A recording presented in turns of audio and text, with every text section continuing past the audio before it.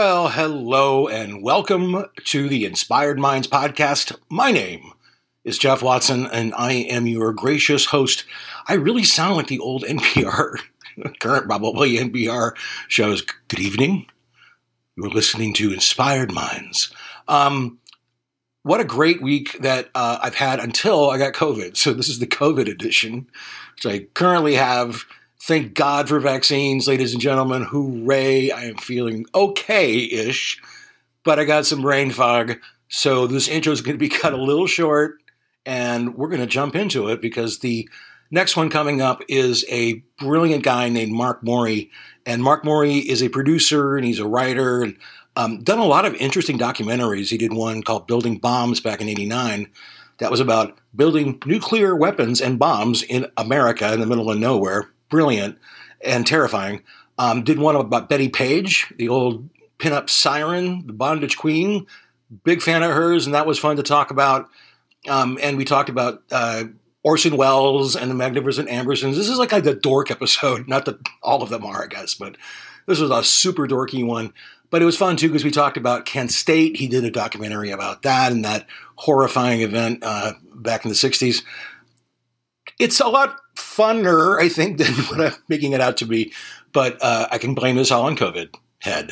And I think that's it. Hopefully I'll talk to you guys next week or so. Bye. So thank you so much, Mr. Mark Morey, for joining me on the Inspired Minds podcast. Say hello to the gathered throng. Well, hi, Jeff and gathered throng. I'm looking forward to this. Yeah, thank you so much for doing this. As I was mentioning, Mark, a second ago, before we kind of just popped in here, this podcast, it's interesting, actually. This podcast that I'm doing is sort of, it's evolving kind of more as I've been doing these. I've been doing about 10, I think, at this point. And they all have different strands and but the DNA is basically the same. And that is, as I mentioned, the kind of what creativity looks like and what storytelling looks like.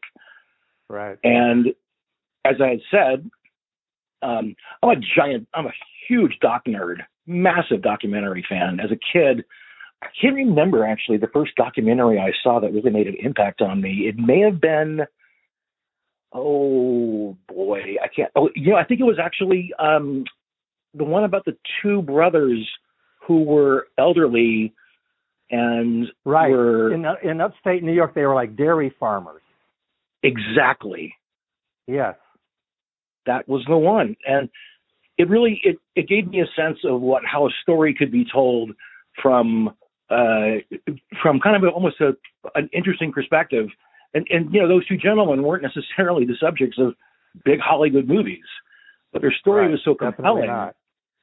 Right. So I guess my first question for you really is, what was your first taste of documentaries, or really the first taste of movies, let's say, that got you inspired?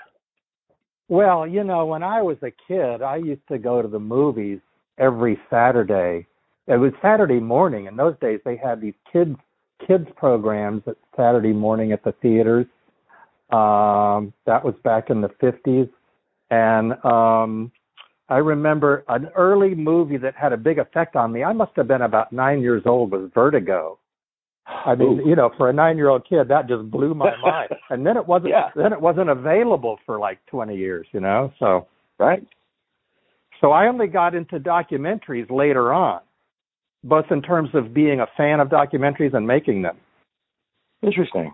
What was some of the first documentaries that you saw that you remember that kind of lit you up? Well, that's a good question. Oh, you know what? It was during the Vietnam War era. They would circulate these 16, you could go to, it wasn't even in a theater. It was basically, like the Battle of Algiers, I saw on a 16 millimeter print in somebody's living room or something. It was something like that. And that was in the days of newsreel, and they were making documentaries about the struggle that was going on in those days. And that's how I got into it. It was really sort of political. That's interesting. I never thought about that, but you're right. Like the Battle of Algiers and some of those films, they were news pieces essentially, / perhaps propaganda in some sense, but they were documentaries when you really think about it. Right. Well, actually, the Battle of Algiers, I think maybe wasn't a documentary, although it felt like a documentary, but it was part of that '60s political scene, and I don't remember right off the top of my head, but there was many 16 millimeter films that were just circulating on this kind of underground circuit. And if you were politically active in those days, like I was, that's how you knew about them and went to see them. They weren't in theaters, they weren't advertised. It was just among the political activists, the anti-Vietnam War people would gather around these things. I've never heard of that. That is absolutely fascinating. Yeah. So it was kind of like if you knew, you knew, and you would go to a friend's house and exactly. Interesting. Yes, and it was reinforcing. I mean, it was unpopular in the anti-Vietnam War ways to be against the war. I mean, you were not a patriot. You were, the hard hats were against you. The government was against you. You had to go into demonstrations and fight the police. So those films kind of opened up to see that, gee, it's just not us battling these kind of things. Interesting. So that begs my next question, I suppose, then. When was it that you think perhaps documentaries came out of the living room and into the theaters? Well, let's see. I don't know. I remember another film that wasn't a documentary, that was documentary-like, that I went to a theater, saw, The Harder They Come, Jimmy Cliff. Oh, yes. Classic. Yeah. So, I don't remember going to a lot of documentaries in theaters. I mean, this was back in the 70s, I guess, and it was only in the 80s that I even started thinking about becoming a filmmaker. What kind of flipped your switch to become a filmmaker? Well, I had been politically active in the 60s, and I just looked at, I so disliked what I was seeing on TV, especially in the news. I thought it was a lot of lies and propaganda, and I thought, geez, I've never made a film, but I can do something better than what I'm seeing on TV. That was really my initial thought. I can do better. and I thought of it as a form of political activism, a way to educate and enlighten people on issues that I thought were important. Right, which is what I would assume. I'm going to go out on a limb here, not much of a limb, and say that animus is what got you doing the Kent State documentary that you produced, correct? Right. Well, of course. I mean, I mentioned I was active in the anti-Vietnam War movement, and Kent State was the shootings and killings of 4 students there, and I think 9 other were wounded by the National Guard in an anti-Vietnam War demonstration after Nixon bombed Cambodia. I mean, that was all seared in our memory. I mean, I remember, I think I was in college then, and 300 universities went on strike in response to the Kent State shootings. And the idea that I had an opportunity later on to make a documentary about that, I mean, it just thrilled me to be able to tell that story. I would imagine so. And it turned out well because the film won an Emmy Award. It was the first time that guardsmen who had shot students talked about it on camera. And, it was, I think the Hollywood Reporter review said, makes you feel like you're right there on the bloody scene. So I was happy with how that turned out. That is fantastic. And that reminds me a little bit of Alan Lomax. There may be a tie here, at least in my head there is. You tell me if there's or not. Alan Lomax would go out and he would do the field recordings, right? Like back in the 20s and 30s and such. Right. And he was just interviewing people. But basically what he was doing, he was just had a microphone and said, tell me what's going on, to sing a song or whatever. Right. That seems to me like the first, almost like an earlier version of a film documentarian is just doing it in the fields. Right. Yes, well, that's true. And you reminded me, there were some documentaries that were being made that I went back and saw later. And I think these were some of the ones we saw in the 60s. There were documentaries made in the 30s about the political struggle that was going on then. So that was all, and these were just made by outside of the system, so to speak. Just guys who had a camera and some film, and it was kind of guerrilla filmmaking. So would you say there was a moment in time, though, when it kind of, at least for me personally, I mean, I'm not young, I'm 52, but I kind of remember like Hoop Dreams seemed to be one of the first documentaries kind of get over the over the underground hump, so to speak. Well, Hoop Dreams definitely moved the sort of mainstream view of documentaries. That switched with Hoop Dreams. And of course, my friend Gordon Quinn was involved in that film, and Peter Gilbert, who I worked with, and Steve James, who made that film. So yeah, that was a great. And that's typical of independent documentaries, because they took 5 years to make that. They followed these guys around and followed these guys around. That would never be done in the commercial world. That's a great point. I didn't think about that. You're right. You're like, we got like 3 minutes or 3 days to shoot this thing. Find somebody and go. Right. Well, my first documentary I spent 5 years making, principally because I didn't have any money and was trying to raise the money. But that can be an advantage in making documentaries, because your story can develop as time passes. And if you're documenting that's one of the storytelling advantages of taking more time. It's funny you bring that up, actually. I'm kicking around an idea for one myself, and somebody had said the same thing to me. They said, because I said I've got the general idea of the timeline, the narrative, and they said it's going to change when you actually shoot it, like when you actually work with it. Right. And and it hit me because I was so locked into my narrative, and kind of am still on this idea that I have. But they pointed it out. They said, yeah, it's going to change dramatically, when you're in the editing room and you're going to see what it looks like, and you're just going to shoot. And then is that close to being true? Yes, that's a very important point that maybe a lot of people don't recognize.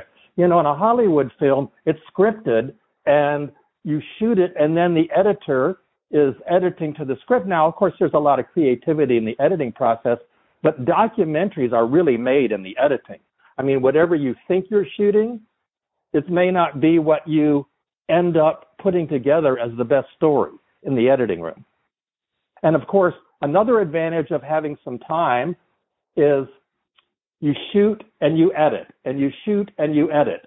I know, I would, in that first film I was making, the editor say, well, we could really use a shot of blah, blah, blah, or we really need this story element. So we'd go out and shoot it and add to it, and it turned out well. It's interesting. It's such an interesting inversion of the process for right.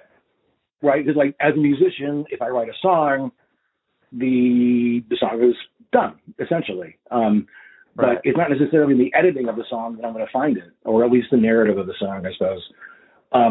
Which now actually leads me to another question. I'm so excited to talk to you because, again, I think documentaries are just a perfect way to tell a story in many cases. So the way I say this, at least, is that in order to be a good storyteller, you have to do one of two things. One, you have to tell the story in whatever fashion that means, right? Poetry, art, song, whatever. But far more importantly is you have to find the story. So my question to you now is, how do you find the story? Because obviously you do. Right. Well,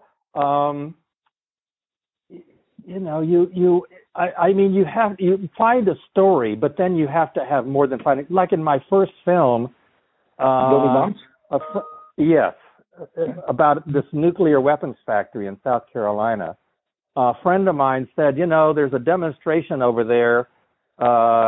We should go make a film about it. And he started telling me about this. And here's this gigantic nuclear weapons factory just down the road from us, and nobody even knew it was there. Nobody knew about it. I said, okay, well, that sounds interesting. That's an interesting subject. I'm against nuclear weapons, right? And this thing is kind of a big secret. So we just went out there and started shooting protesters. And, I didn't really even know what the story would be. I just went out there and started shooting with some friends of mine. A friend of mine had just bought a camera, and he said, well, if you pay my monthly camera payments, I'll shoot it for you. And and he recruited some other crew members for me, and we just went out there on the idea, we know we want to make something that's kind of anti-nuclear. And now so I spent a whole summer shooting these protesters, and then at the end of the summer I realized, well, that isn't really a movie because, everybody's seen anti-nuclear protesters, at least in those days they had, right? Sure. And but then when I kind of bore down on it, I I realized there were two guys that we had found at the protest that had worked at the bomb factory. One was a physicist who was feeling guilty about having devoted his life to nuclear weapons. Another was an engineer who had been in charge of radioactive waste management at the plant and quit his job in order to try to expose what was going on, sacrificed his career. So once we started focusing on those two guys and their stories, then that really became the heart of the film. Of course. So we discovered the story. We went out and started shooting and discovered the story and developed it as we were shooting. So then what would you say is your barometer for your antenna to go up? That's not the right question. I guess the question that's not a bad question, actually, because, I mean, a lot of people, will say to me, XYZ, that's a good idea for a documentary. Well, sure. It's a far more involved than just a good idea. I mean, there are plenty of good ideas and good opportunities, but you have to have some kind of inside track or insight or access to some situation. I mean, we actually were able to get inside the bomb plant. We just happened to be there at the right time. And we got in there several times to film inside and interview the people that work there and that kind of thing. So you have to, I mean, one thing for me, it's like something I'm passionate about. Mm-hmm. And something like Kent State or the bomb factory, these are political issues that I'm very passionate about.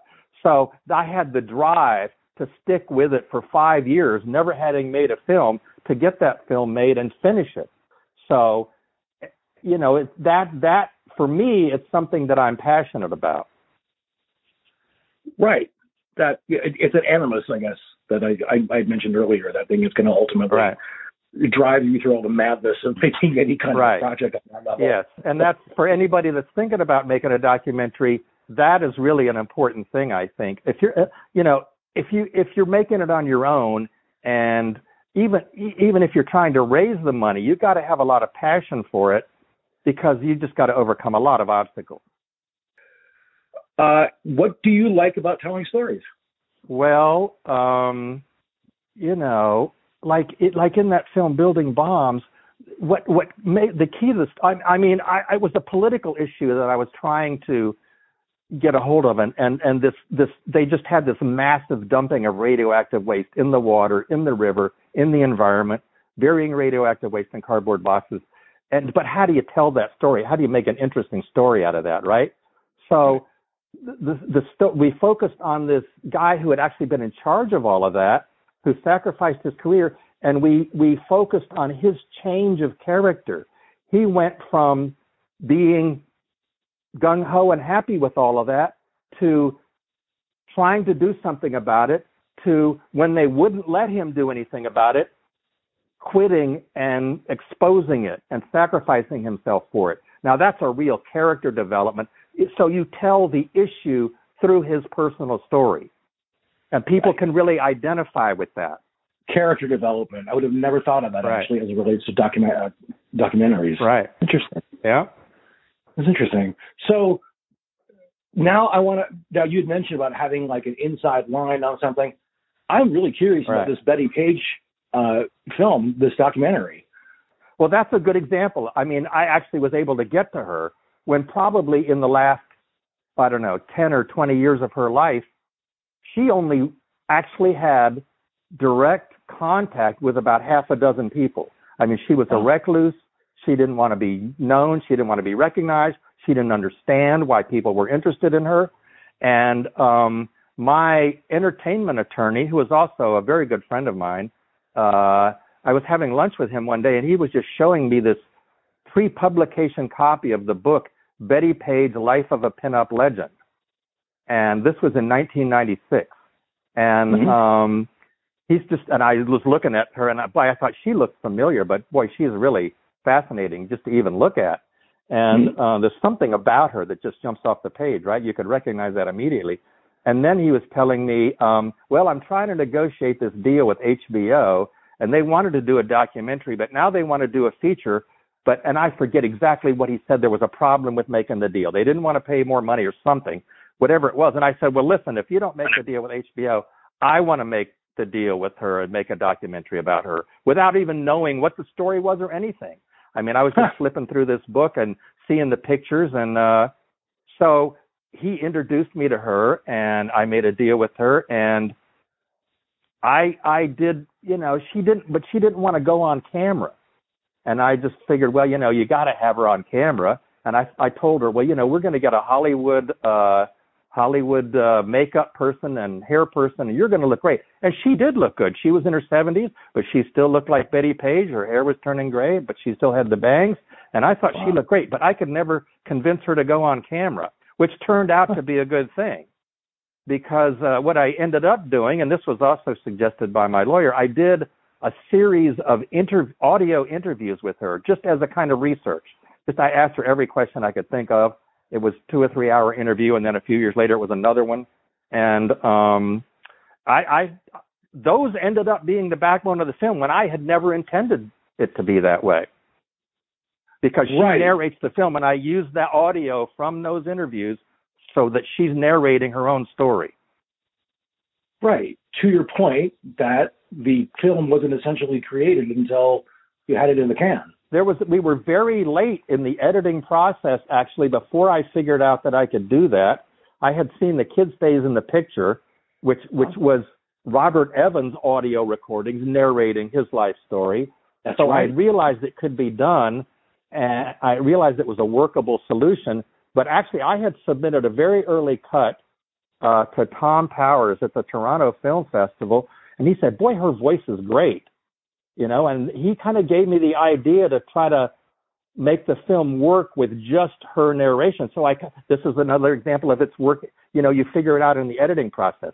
So I kind of revamped what I was doing and changed it to see if I could make it work with just my audio recordings of her narrating the whole story. And it's a lot of work to do something like that, making a documentary with no actual narration that you're writing to piece things together, but it worked pretty well. You're right. I wouldn't have thought of it that way. That you're right, because you are kind of threading it through the footage that you have. And one thing I find interesting also too, I did a little bit of some more research for this, and I realized, and again, correct me if I'm wrong, but to me it seems like there's an interesting thread between both the Bettie Page story with the conservative, prurient interests. She's tearing down society. And also, the other one that you have done with Blood Ties, with the Sally Mann story, where also there was Pat Robertson and this very conservative, prurient interest against art. Right. And I would assume that's also something that kind of interests you as well, correct? Well, yes. I mean, all of the things I'm involved in have some sort of social issue involved in them. That was somewhat less true of the Bettie Page film, although I really brought it out with her because she was hauled before a Senate committee for corrupting the morals of American youth. Yeah. And there was a censorship of her photographs, and, it was considered pornography so, and with the Sally Mann film, now I did not make that film. I discovered that film. That was actually a film by Stephen Cantor, who was in USC grad school. And I saw this film, and somebody showed it to me, and I went and talked to him, and I said, this film is really good. It could be an Academy Award nominee. He says, no, that's just my student film that I used to get into graduate school. And I said, well, let me see what I can do with it. I talked him into cutting about 30 seconds out of it so that it would qualify as a short rather than a feature, because that's all we had to do was lose about 30 seconds. So then I knew the competition would be better. So then I went and got a grant for $20,000 from a foundation that likes photography, and we ran it around to film festivals, and it got an Academy Award nomination. And of course, I think it's a brilliantly told story. I mean, so you're right. I mean, I thought it was good filmmaking, and it had an important issue in it. And speaking of films, so this is the big wind up for me. I'm a massive Orson Welles fan. Let's just start there. And so when I found out that, there's this, and I do want you to talk about this, obviously, but about that Magnificent Ambersons hunt, basically. It seemed almost like a Mission Impossible style kind of, Right. like hunt around the world for this lost print. How did that come about? It's just a fascinating story to me. Well, if my friend Joshua Grossberg is the director of that film, it's his idea. I'm executive producing to try to help him get it made.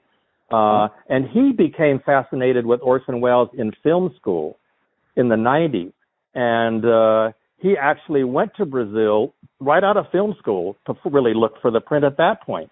And he uncovered some leads and some clues.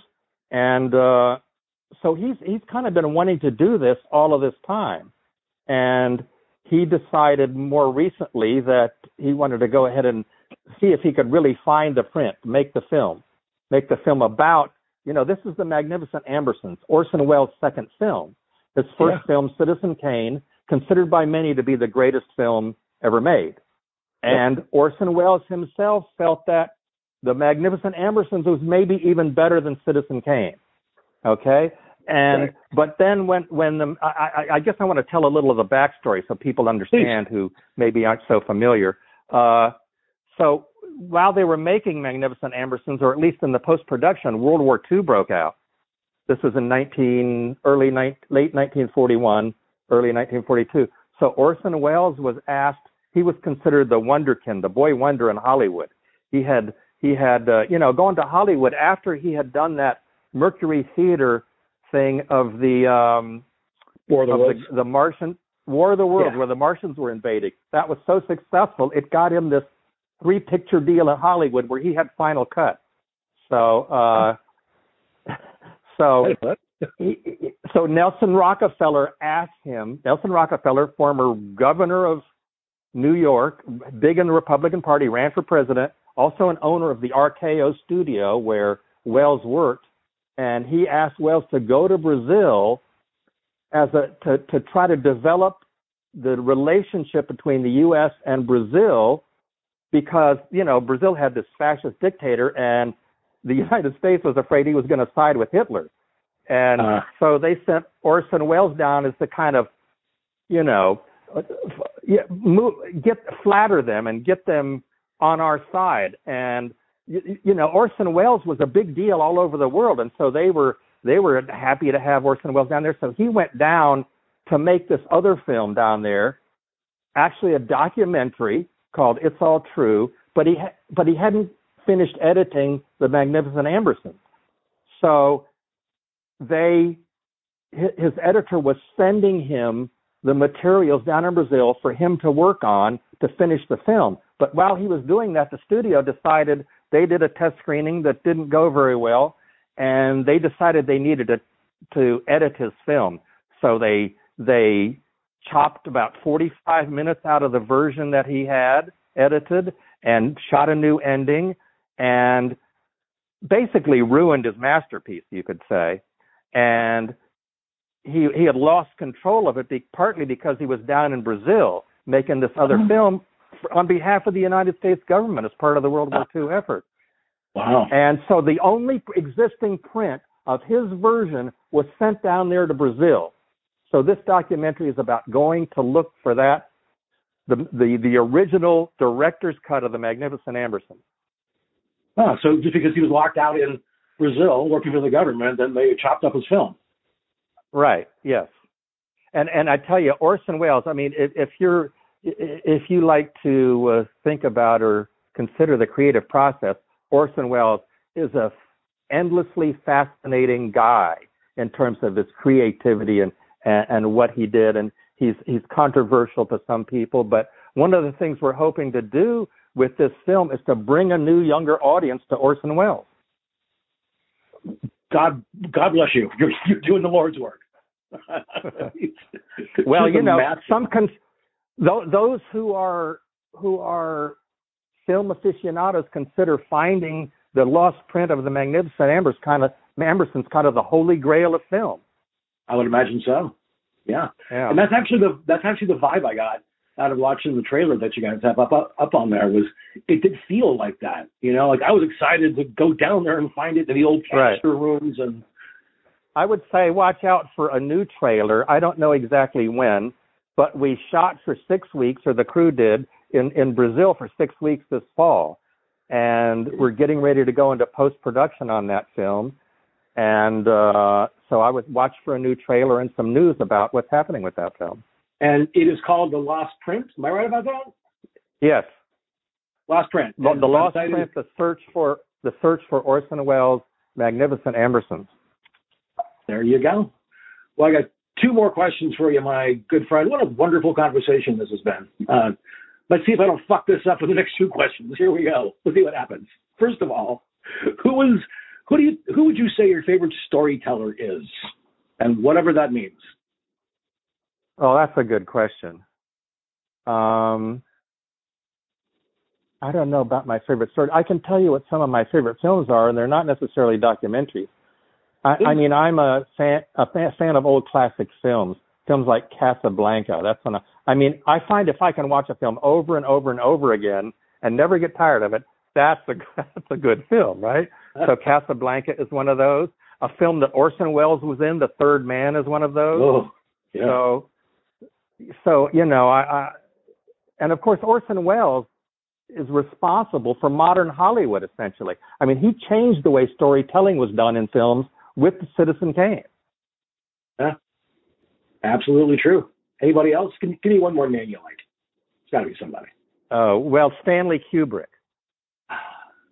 There you go. I mean, the film about the atom bomb. What was the name of that? Strangelove. Dr. Strangelove. Boy, what a great film that is. Everything that guy did is, well, right. I'm going to go up a little bit with the exception of that last one he did, Tom Cruise and Nicole Kidman. But other than that. Yeah. 2001 was A Space Odyssey was an amazing film. Wasn't about. I mean, Paths of Glory was fantastic. What was the other one? I'm trying to think of the other one he did that was he did an earlier. Yes, that was. He did an earlier one. It was a war film. Think of the name of that one. That was the one, right? What is it? Paths to Glory. Yeah, that's it. Yeah. Yeah, he was the man. So. Yeah. Thank you so much for your time. This has been really, really good because now I have one big final Jeopardy question. Ready for this? Okay. As a creative, when do you know you're done? Well, I think you're done when you have to cut a scene from the film that you really, really love and you wished it could be in there. But when you cut that one, then you know you're done. Oh, expand on that, please. I love that answer. What does that mean? Well, like when you're editing the documentary, and it's a winnowing process. You've shot hours and hours and hours of stuff, and you have to get it down to 90 minutes, and so you try different things in different orders, and there's things there, and invariably I found. There's a scene that I really like that just for whatever reason, because it doesn't work in the flow, there's some reason why it doesn't work in the film. It's a great thing, but it just doesn't work, so you have to lose it. And when you lose it, when I've lost that scene, then you can't cut any more good stuff out. It's like a zero sum at that point. I think that is fantastic. Right. I ask that question all the time to people, and I get obviously varied answers everywhere, but that is one of my favorites. Well, thank you for doing this. I'm have to cutting this, unfortunately, a little short because I had COVID, and oh no, I'm so sorry. I'm all brain foggy right now, so I'm vaccinated, so I'm sure I'll be fine. But just starting to kind of almost fall over now, and I don't want to do that. That'd be an odd end to an interview, just plunk. So, but thank you so much for your time. Okay, sure, yeah, it was fun. I'll be fine. I got PDL8 and a bunch of bad Netflix movies. I'm good. So I'll be fine. All right. But I will send you I'll send you a link to all this. And again, thank you so much for your time. And what a wonderful conversation. Sure, I enjoyed it. It was great. Thank you. Great. Take care, sir. All right. Bye-bye. Bye.